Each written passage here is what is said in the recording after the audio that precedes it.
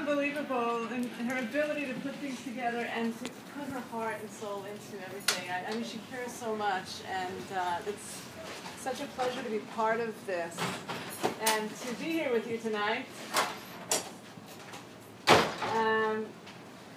I've been flying around the States for the past 2.5 weeks, and this is the 5th city, and our last stop, and it's really exciting to be here, to see all of you, to reunite with many of you. I want to begin with one of my favorite quotes.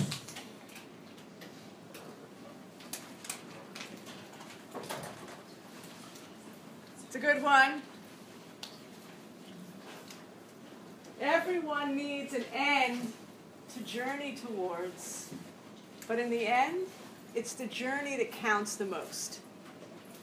Now, often we hear quotes and sayings, and we don't really think about whether we relate to them or they're even accurate, such as, she wants to have her cake and eat it too. Well, why else would she want to have her cake? Watch it get stale? Really? Or, when you lose something, you always find it in the last place you look. Of course you do. Why would you continue looking after you found it, right? So, everyone needs an end to journey towards. But in the end, it's the journey that counts the most. Why does the journey count so much? I mean, if anything, the journey is really annoying, right? Because we want to get there already. So tonight I want to answer that question. What is so special about the journey, so profound and powerful about the journey?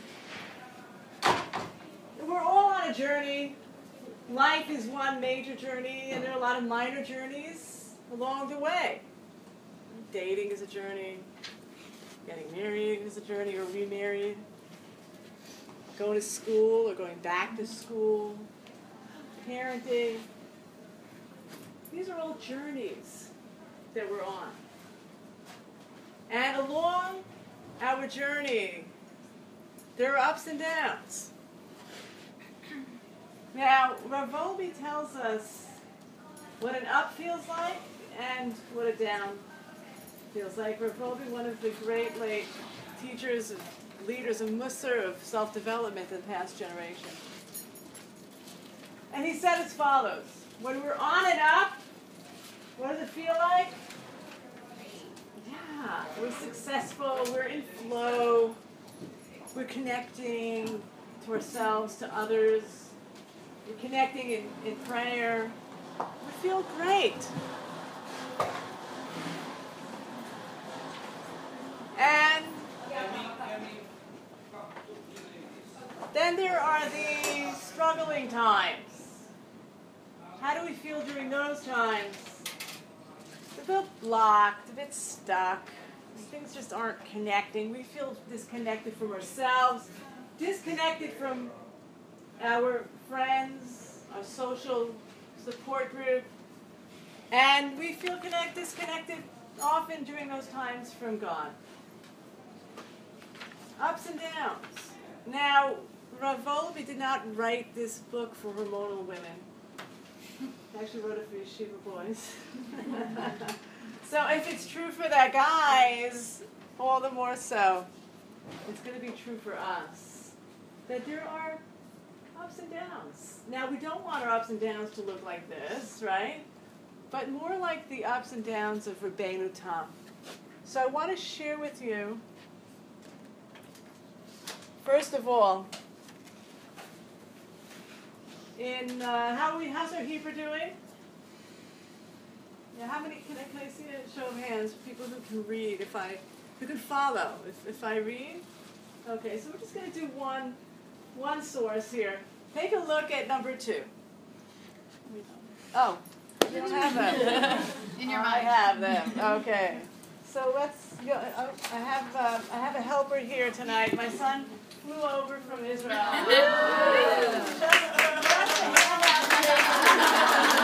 And to sell books.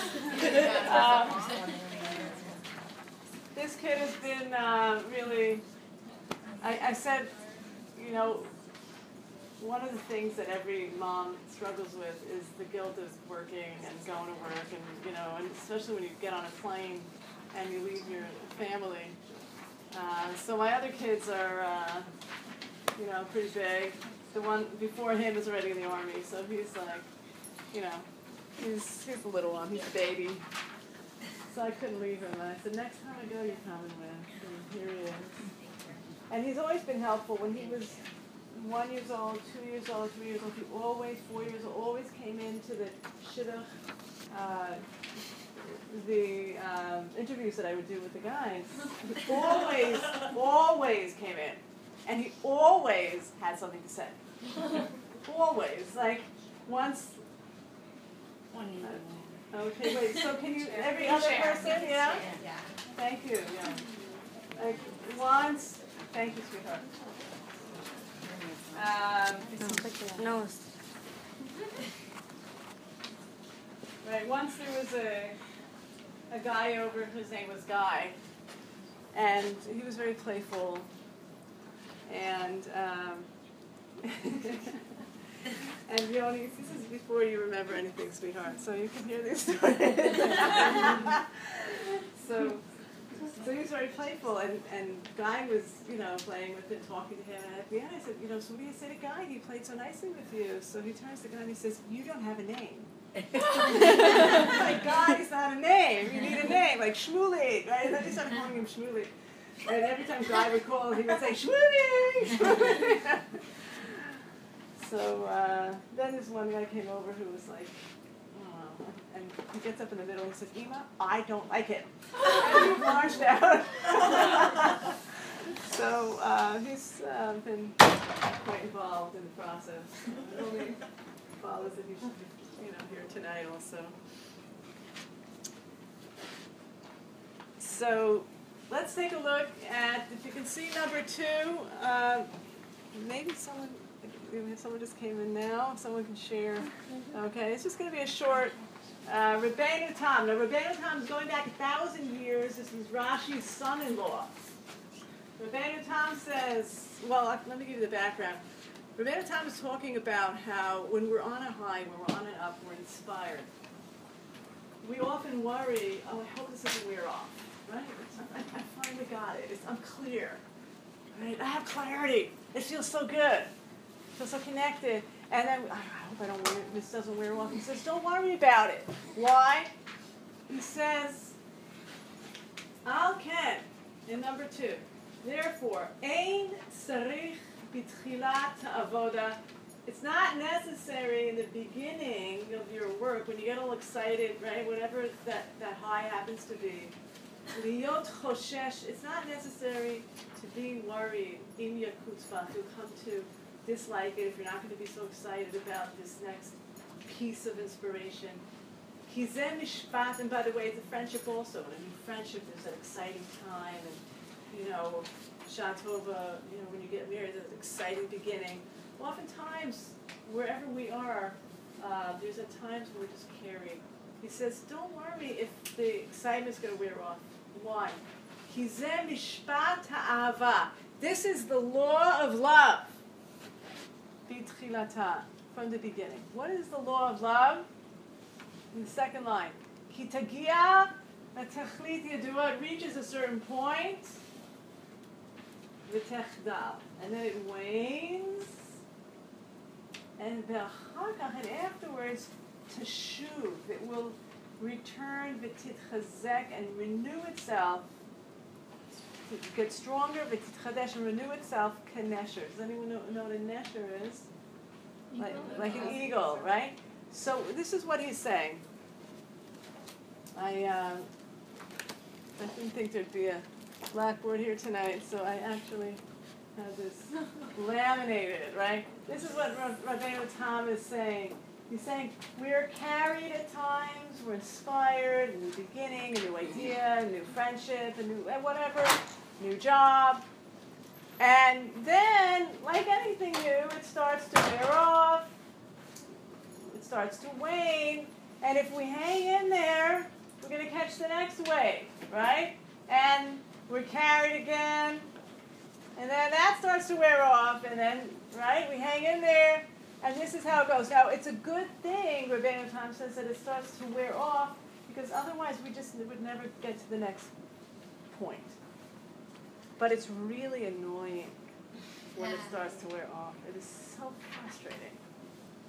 It is so frustrating when the light is on and we're so clear and so connected, and then it sort of gets dark and just weird. And, it's really frustrating. But if we know what to do with the cycle, then we can make sure that we don't crash during these struggling times. And if we do crash, we can get up stronger. And again, the goal is to be able to make the highs last longer, those inspiring times last longer, and the challenging times shorter. You up for this? You up for 6 tools tonight to make this happen? Yeah? Yeah, I'm going to get really practical. And share 6 tools with you to help us really to make the most of this process.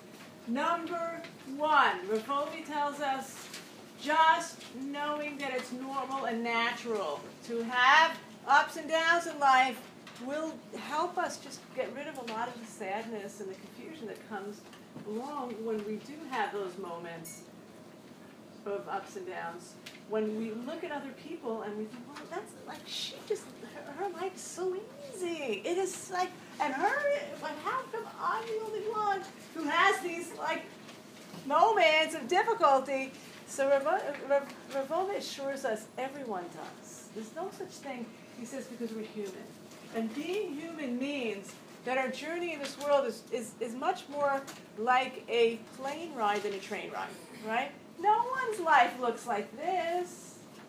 It's, we're going up, then we hit the cloud, and there's the air pocket, and a little turbulence, and then we get back up, yeah? Right? So that's part of being human. Even a very righteous person, what we call a tzaddik, even a very righteous person who seems like it's just, so on and so together and so giving and so, even that person has their ups and downs in their process, in their closeness with God. We just can't see it. It's a very subtle process. And our goal, certainly, as we get better at this, is that our process also calms down. And it does as we get better at this. But we need these tools. Okay? So number 1, we said, is knowing that it's normal and natural to have these ups and downs, or ups and challenging times. Number 2, what's the second tool? The second tool is that we want to milk the challenging time. Milk the challenging time. Because it is a very, very important time. What do I mean by that? Any classical music fans here? Okay. So Yitzhak Perlman, the world-renowned Jewish violinist, he once was playing at Carnegie Hall, which he often did, and if you know anything about Yitzhak Perlman, we know he was stricken with polio as a child. So when he gets on stage, he walks with the help of 2 crutches, and he has his clasps on his legs, and he gets to his chair, he puts the crutches down, he takes off the clasps, he picks up his violin, and he proceeds to play. But you see, this one night, something went wrong. Because just as he started the piece, and he was a few bars into this symphonic piece, one of the strings broke on his violin, and it went off like gunfire across the room. And everyone who was there that night was sure what he would have to do. He would have to put the clasps on his legs, pick up the crutches, and find his way off stage to look for either another violin or another string for this one. But he didn't. You see, we all know that it's impossible to play a symphonic piece with 3 strings, right? Because a violin has 4 strings. It's not like a piano has 88 keys. One goes, you manage. You can't. We know that it's impossible to play a symphonic piece with just 3 strings. But that night, Yitzchak Perlman refused to know that. And instead of getting off stage, he picked up his violin, nodded to the conductor to continue, and he played with such passion and fervor that they'd never seen anything like it before. At one point,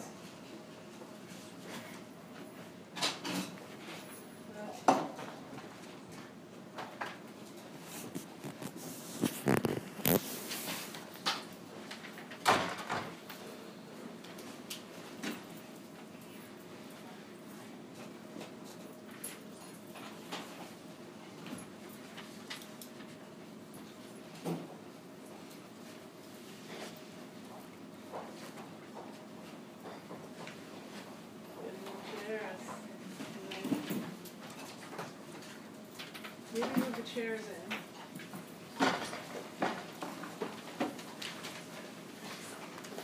Oh, thank you.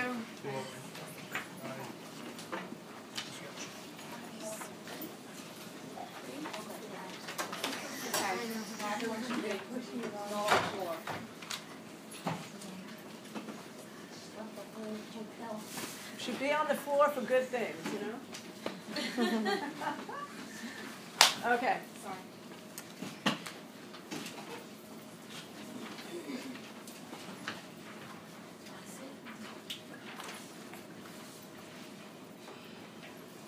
Okay. So where were we? We were in a Yitzchak Perlman concert, right? And his string broke. And instead of switching the string of the violin, he just continued to play, which is really an impossibility. But Yitzchak Perlman refused to know that. And he played with such passion and fervor, no one had ever seen anything like it before. At one point, it seemed like he was detoning the strings, modulating the piece in his head, and he played, it was unbelievable. And at the end of that piece, there was an awesome silence in the room. And then everybody stood up and started yelling and screaming and cheering at the top of their lungs just to show him how much they appreciated what he had done.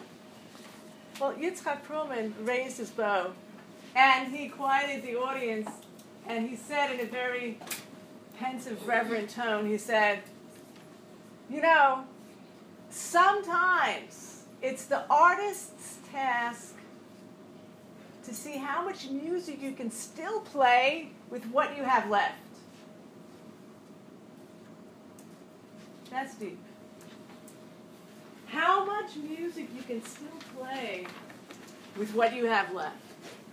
You see, it is during these times that we are challenged, that we come face to face with our true self, that we start to reveal an inner wisdom and a strength that we never knew we had. This is a very, very important time that we want to milk it. I'll tell you a story of someone who I once taught, an amazing, amazing person. When she was 12 years old, she started having panic attacks. And it was only when she was 15 that she got the diagnosis about having an anxiety disorder. When she was 17, she spoke for her senior class, and she told the story of her illness and her struggle with it. And she gave me a copy of her speech so that I could share with other people. And I want to share this with you. And her hope is that her process will strengthen other people in their process. Again, this is a 17-year-old writing. Today, I am thankfully aware of the fact that God gives me only tests that I can handle. Simple or hard, I can handle them. And I've learned so much since I was diagnosed, such as dealing with my own problems or helping other people deal with theirs. My perspective on life has changed. I now try taking a more positive approach to things. I deal with and honestly deal with things head on, and it makes coping a lot easier. I do believe that I became much stronger from something that could have made me so much weaker. dealing with my anxiety has been one of the greatest challenges in my life. But I'm a better, stronger, and more confident person because of everything I've gone through. I've learned that living a life of fear is not living at all. And while obstacles may arise more than I'd like them to, there is no problem I cannot handle. I've learned to take some risks and face my challenges head on. Everyone has their mountain to climb, and this is mine. The rewards of trying, whether I succeed or not, are always better than letting my worries run my life or wondering what would have happened had I not had the courage to try. Awesome person. Today, years later, she's doing incredible things. When she's talking about a mountain, she says, everyone has their mountain to climb. We all have our mountains, big or small. But if we have the understanding that these struggles and challenges, whatever they are actually blessings in disguise. They are. They're blessings in disguise. Right? It's during these times that we really can reveal who we truly are. Our true strength, our true wisdom. If we have the right attitude. Right? That's why King David had a lot of tests in life. And what he ended up doing was, he said, wow, I've grown so much through my tests. What did he say? You know what he said? He said, God, give me some more tests. This is great. This is great stuff. Because I'm finally really getting in touch with who I can be. And then he taught us, what did King David teach us? Not to ask for tests, right? So we don't ask for them, but when they come our way, they are tremendous gifts. They're tremendous gifts if we can really approach them the right way. Okay, there's a very famous verse in Mishlei, in Proverbs, that a tzaddik, a righteous person, falls 7 times and gets up. You heard this? Yeah? So Rabbi Hutner tells us, one of our great teachers, many people misunderstand that verse. They think, yeah, even a righteous person falls 7 times and gets up, in spite of those falls. He says no. What is the teaching here? That a righteous person becomes a righteous person because of those falls, not in spite of them.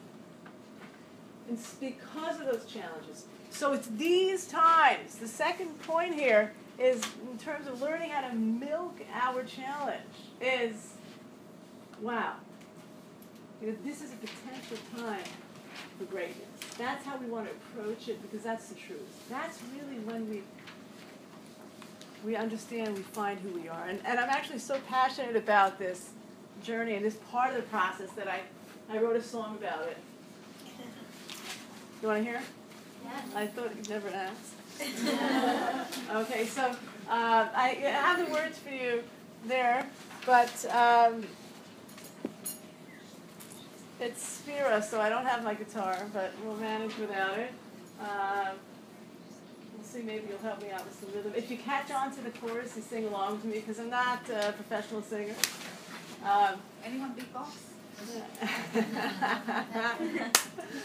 No, that's for my Killing Me Softly song. You probably heard that one, right? Yeah. Happy. Most people heard my version of Killing Me Softly, right? You haven't heard my version of Killing Me Softly? What? Can you do that after? Yeah. Okay. Yeah. All right, I'll do it. All right, actually, you know what? Maybe I'll do it first because Get in the mood. because the journey song takes me into the next part of the lecture. Okay, we got to be in the right mood. All right. Okay. So you want to kill me softly? Yeah. All right. Here we go. All right. Here I need some. This one I really need some rhythm though. Okay. All right. Now this is not Killing Me Softly with his song. It's Killing Me Softly with his apps. Okay. It's dedicated to my favorite line in that movie, He's Just Not That Into You, right? Where this girl says, I miss the days of one phone and one voicemail. Today you can get rejected by 7 different technologies in one day, right? Okay? So Here we go. This is Killing Me Softly with his app, not abs, apps. Okay, that's another song. Okay. Are you really taping this?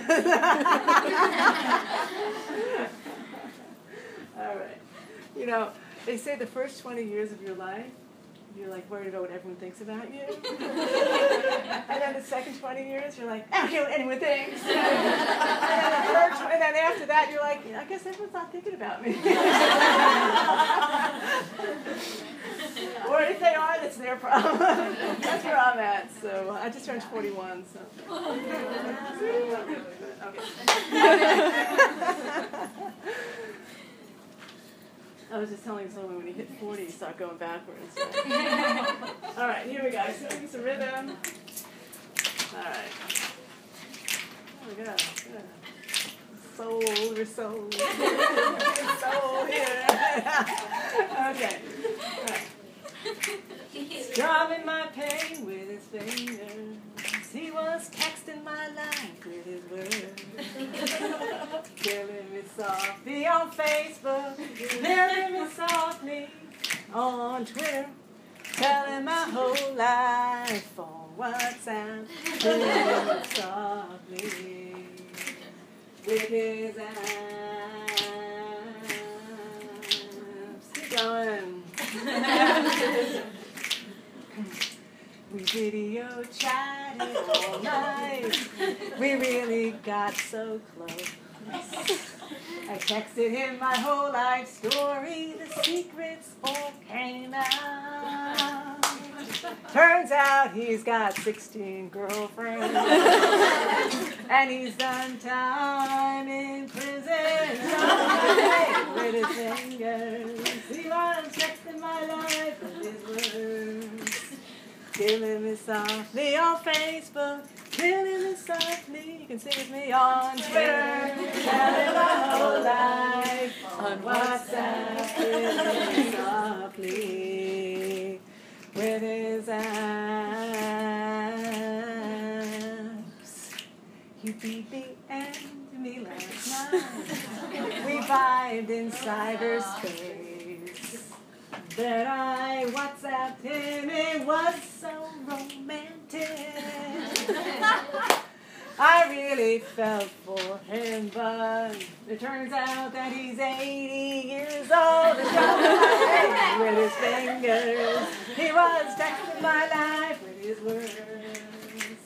Killing me softly on Facebook. This is all based on true life stories. Believe it, oi, before. Alright, I gotta get Skype in, right? Keep going. Skype for months and months and posted pictures on Instagram.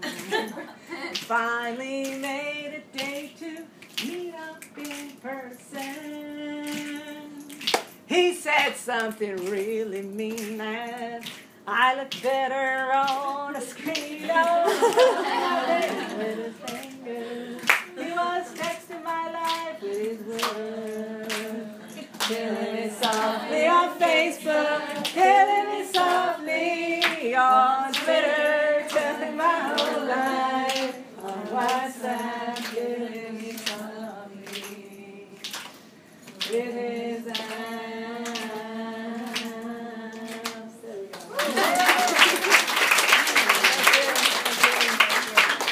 So we got a deal. You're not putting this up on YouTube, right? On all of our apps. That's 3. Okay, so coming to the journey. So this is a song that I wrote actually last year. After accompanying, so many years of accompanying people on their journey in life, which is such a privilege to be part of so many people's journeys. And having accompanied my family and myself on my journey as well, and really seeing the magic in the journey, the magic that, again, it's during the times that we're actually challenged that we reveal so many wonderful things about ourselves, and we tap into our strengths, and we don't want to be afraid of it. We don't want to be afraid of the journey because then we're not going to cash in. So here we go. Right? The chorus is the to journey toward, but in the end, it's the journey that really counts the most. Why? Because the magic is when you stretch to that place you never knew. Then you reveal the real inner you. Right? That's when we reveal who we truly are. So here we go. And if you catch on, we can sing with me because you got the words right. We've all been there. We know that place. We set high goals, want to quicken the pace. We want to change but don't know how. We want results and growth right now, right? It's 2 steps forward and 1 step back, and sometimes 3 steps back. The key is to keep yourself on track. Secret is in the process. Stick it out and you will see the nest, the miracle. 'Cause everyone needs an end to journey towards, but in the end, it's the journey that really counts the most. Because the magic is when you stretch to that place you never knew. Then you reveal the real inner you. Sometimes the journey seems so long. So we try so hard, but we get it so wrong. Hashem is with you on your road. He's carrying both you and your load. The moments that we feel so trapped, we want to move forward, but we feel held back. When you want to give up, you got to push right through. That's when you break through to something new, right? 'Cause everyone needs an end to journey towards, but in the end, it's the journey that really counts the most. Because the magic is when you stretch to that place you never knew. Then you reveal the real inner you.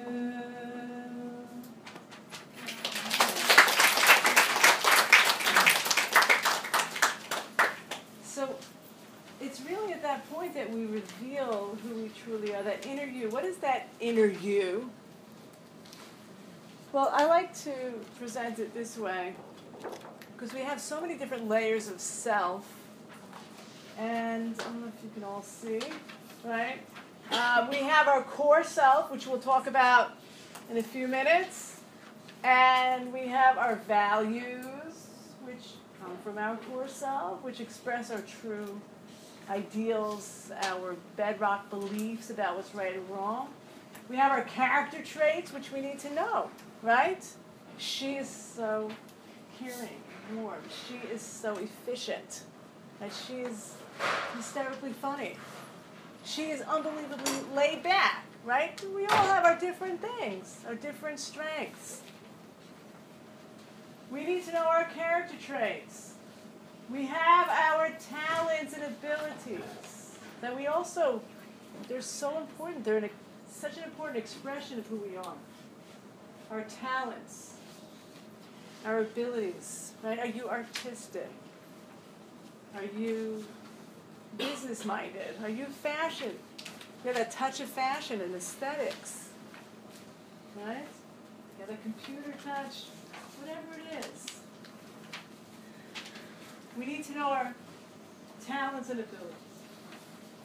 But again, what ends up happening in life is that we get so caught up in the process of living that we spend a lot of time in our talents and abilities and what we do and what people know that we do. And maybe we go a bit deeper to our character traits, but we never really, or we don't have enough of those times to connect to our core. And when we connect to our core, that's when we feel rejuvenated. That's when we feel so in touch with who we are. That's our core. It's like the battery that keeps us going. We need to charge it. And how do we charge it? Well, prayers is an important way, learning. Even if you get in one lecture a week, it can go far. Nature. Hearing ideas that put us in touch with our core. I want to share a couple with you that here are some core ideas. I've learned that we don't have to change friends if we understand that friends change. I've learned that no matter how good a friend is, they're going to hurt you every once in a while, and you must forgive them for that. I've learned that it's taking me a long time to become the person I want to be. I've learned that either you control your attitude or it controls you. I've learned that regardless of how hot and steamy a relationship is in the beginning, the passion fades and there better be something else to take its place. I've learned that money is a lousy way of keeping score. I've learned that just because someone doesn't love you the way that you want them to, it doesn't mean they don't love you with all they have. I've learned that maturity has a lot more to do with the types of experiences you've had and what you've learned from them, a lot less to do with how many years you've actually lived. I've learned that credentials on the wall don't make you a decent human being. And I've learned that even when you think you've got no more to give, when a friend cries out to you, you will find the strength to help. It's core stuff. And this stuff speaks to our core. Here's another thing I just found. This is really great. This is the Charles Schulz philosophy, right? Snoopy. Okay, you don't actually have to answer these questions, just ponder them. Name the 5 wealthiest people in the world. Name the last 5 winners of the Miss America pageant. Name 10 people who won the Nobel or Pulitzer Prize. Name at least half a dozen Academy Award winners for Best Actor or Actress. Name the last decade's worth of World Series winners. How'd you do? You see, the point is that none of us remember the headliners of yesterday. And these are no second-rate achievers. They are the best in their fields. But the applause dies, awards tarnish, achievements are forgotten. Accolades and certificates are buried with their owners. Now, let's try another quiz. Let's see how you do on this one. List a few teachers who aided your journey through school. Name 3 friends who've helped you through a difficult time. Name 5 people who taught you something worthwhile. Think of a few people who made you feel special and appreciated. Think of 5 people you enjoy spending time with. How'd you do? Is it easier? Yeah? The lesson is that the people who make the biggest difference in our lives are not the ones with the most credentials, the most money, the most awards. They're simply the ones who care the most. They're the ones who've touched our core. Our core is our neshama, our soul, that higher self. Whatever puts us in touch with that inner self is going to give us rejuvenation. It's going to give us a life. It puts us in touch with our vitality. And that is why this process, this journey is so precious. Because when we're on that high, we are in touch with our inner self. When we're struggling, it puts us in touch with a whole other level of core self that we need to tap into. And often, because of that tapping into that core self, that's what brings about the next wave of the next time. It's like, oh, I got it. I got the clarity. I got it. Oh, yeah. Right? You know what I mean? Am I the only one who's, you know what I mean? Yeah? Yeah? Yeah? So this is so, so profound. Okay, so the second tool is milk the challenging times. Right? When those times come and we're just not as excited and we're not as inspired and we're groping a bit, we got to remember, oh, right, this is what Chana Levitan was talking about. This is the time. We're going to milk this time. Yeah? Look inwards. We're going to grow. Okay. That's the second tool. Number 3. Tool number 3 is prayer. Now, it's not just prayer during the tough times, but Rabbi Dessler tells us we want to pray during the ups, that during the times when things are good, so we don't fall into the parking lot thing. You know the parking lot scenario? You know? Like, I'm sure it's like this. Oh no, I have 3 minutes. I have 3 minutes to this appointment. I can't believe it. God, please. Parking place. I'll do anything. I'll be so good. Just give me a parking place, like 2.5 minutes to go. God, please do anything. I'll do anything. I'll be so like, just 2 minutes. Oh no, God, please. I have 1 minute left. Oh no, I'll do anything. Oh God, please. Oh, there's a parking place. Okay, God, thanks anyway. I'm okay, right? When we call when things are tough only and things are okay, when things are okay, often it's like, yeah, you know, I'm good. God, I'll call you if I need you. If you need me, I'll see if I can help out too. Yeah. And we forget. We get disconnected. So therefore, we want to stay connected, keep that spiritual connection when we're on the high, on the up.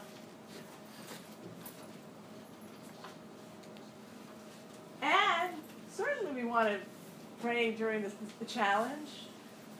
Right? I just saw a beautiful article in the Harvard Business Review about resiliency. What is it? What are the keys to being resilient, to bouncing back? So one of the keys is prayer. And they're writing about this in the Harvard Business Review.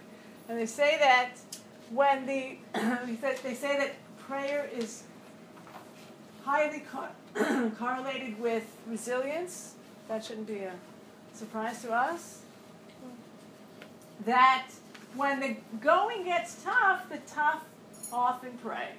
Whether they're in prison camps, on the unemployment line, or at the bedside of a loved one. Right? Prayer is a connector. But again, we also want to make sure that we're using the prayer on the ups. Got it? Yeah? Which then leads us to number 4. The fourth tool is writing. We should write. Now, when is the most important time to write? And I'm talking about journaling. I know many people say, oh, but aren't you like too old to journal at some point? No, I don't think we're ever too old to journal. And partially that's because as women, when we get upset, you say when guys get upset, what do they do? Well, not when they get angry, when they get upset. What do guys tend to do? Go into their cave. Not angry. They go into their cave, right? They withdraw. When we get upset, what do? Lash out. We need to talk. We need to, and not talking about anger, but we're just upset. You know, we want to pick the phone up and call our best friend. Now, instead of calling your best friend for the 5th time that day, you can journal and keep a fetching journal. That's fun. That's great. That's amazing. It's a good thing. But I think more important than the fetching journal is what I suggest as a clarity journal. To write when we're on and up. That's when we really need to write. That's when we often feel like we don't need to. But that's when we want to record our insights, our understandings, right? Our feelings. The more we write on and up, the better it is. The better we're, because if you do it once, twice, 3, 4 times, 5 times, you have a whole clarity journal filled with ideas and inspiring thoughts. Yeah? And then, if you're having a cloudy time, you pick up your clarity journal and you help yourself. You become your own Levitan. You become your own therapist. You don't have to call someone. It's like you read over your clarity journal and you get yourself out of that funky mode because of what your own words, your own experiences. Got it? Now that suggestion, I have heard more positive feedback over the years than any other suggestion that I've made, because people who do this really find that it can be life-changing. Okay? So you want to write on when? On the up, especially when we start getting the clarity back. That's the time to write. Record your thoughts, your feelings. And in the clarity journal, put in, again, an idea that you heard in this lecture, that lecture, a quote, an idea, an insight. You're sitting on the subway and all of a sudden you get this, what we call a havraka, this like, oh, I get it. Write it down. Because when we are clear and we're on that high, oftentimes we feel like, oh, now I got to figure it out. Right. Now that's it. 120 years, I am in the clear in fifth gear. And then sometimes we don't really, like it starts to wear off. So you write it down. And just writing it down helps us to reconnect to it. Got it? Yeah? Okay. Next, another great tool, number 5, is to give. To give during the ups and during the challenging times.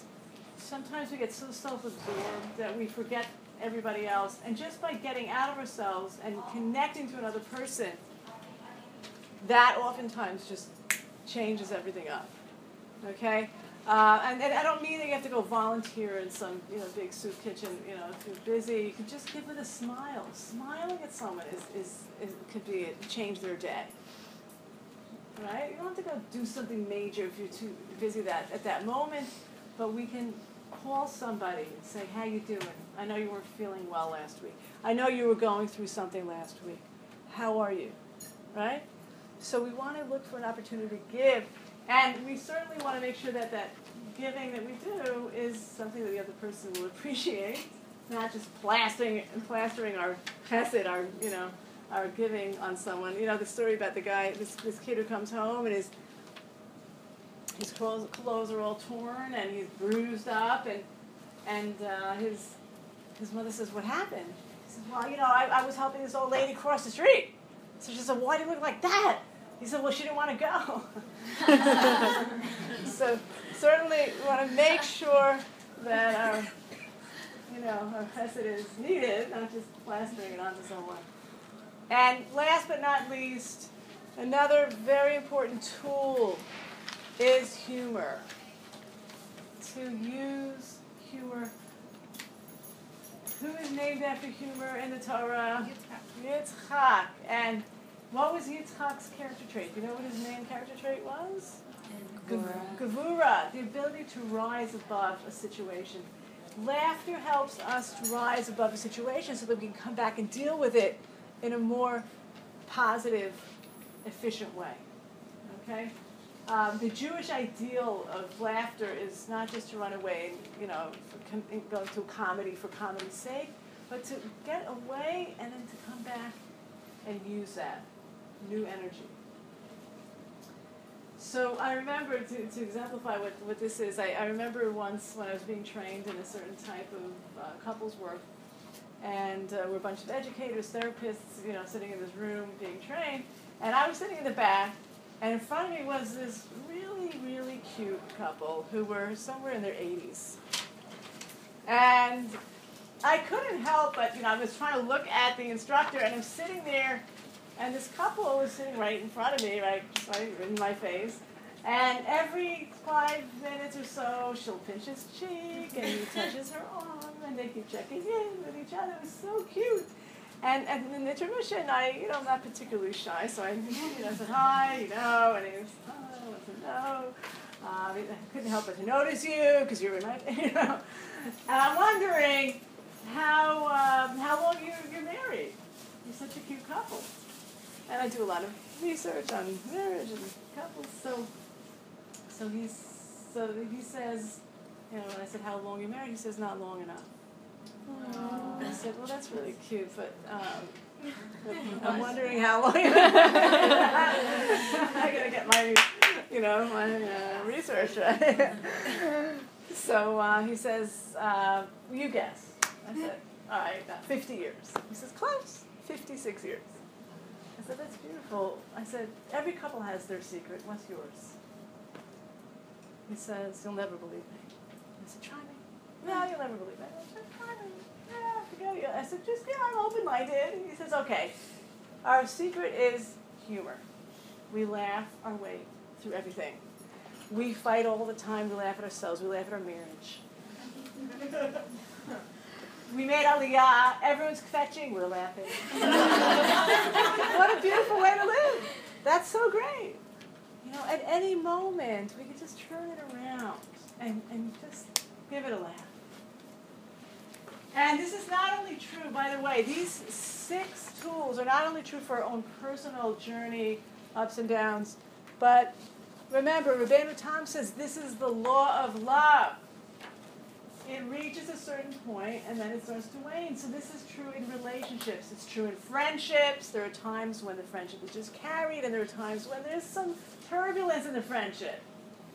That doesn't mean throw the friendship out, unless, someone did something really bad. But there are times of struggle. Okay? In every relationship, there are going to be ups and downs. Okay? As a parent, there are times when a mom feels like super mom, and there are times when a mom feels like monster mom. Right? There are times when it's harder. In a marriage, there are times when it's like so great, we're so clearly destined to be together. And then there's times of, what was I thinking? So there are ups and downs. There are highs and lows. And anyone, again, who's, been through this process in a healthy marriage will say that, the greatest highs, are the ones that are a result of the struggle, the time of challenge. Clearly there are challenges that render a couple, even though I wrote the book, I Only Want to Get Married Once, there clearly are times where someone is just like, things are so crazy that there are times to get out, specifically if there's abuse, unchecked mental illnesses, unchecked addictions, and sorts of weird curveballs that pop up. But I'm talking about, the relationships that are in the norm. There are times that every couple have these times of struggle. And it's during these times that the greatness of the couple, the greatness of the marriage is revealed. Okay? So we're not afraid of them. And if there's one thing I really want you to take home tonight, it's not to be afraid. Not to be afraid of the growth process, but to embrace it. Okay, this is also a lot of what is going into my upcoming book, which I'd like to take a few minutes and tell you about my upcoming book, which is, at this point, it is going to be called, Oh, That's Why I Married You. How to live with, and then live is crossed out and it says love with your personality differences. How to love with your personality differences. Not just how to live with them, but we're attracted to someone who has differences in personality. That's just the way we are. Remember, when you're dating, you're looking for shared, common values. But there are going to be personality differences. Now, I don't say go out and look for the differences, but if you're attracted to each other, some of the differences will be there. Okay, what we found in our research, this is now a book written based on research. We've interviewed couples in 8 different countries, and it's fascinating. Every religion from Baha'i to Islam to obviously lots and lots of Jews, lots of Christians. We even have a witch married to a pagan. Okay, I mean, talk about internet. No, I don't know if that's. So again, the top differences that we've come up with in terms of our research, we have the extrovert and the introvert. Introvert, extrovert, spender saver, disorganized, organized. We have the passive, more passive and more assertive, slow, fast. Okay, it's beautiful to see what we call in Hebrew hashlama, the completion that is possible when people have a right perspective on their differences, on their personality differences. So again, but there's the journey. There's the times when the personality differences are complementing each other, and then there's the times when it's like, really, there's some friction. But that is where the growth happens. So it's the same idea there. And I would say, to tie it up, we have 5 minutes? How are we doing? No? Can we go 5 more minutes? Yeah? Yeah, come on.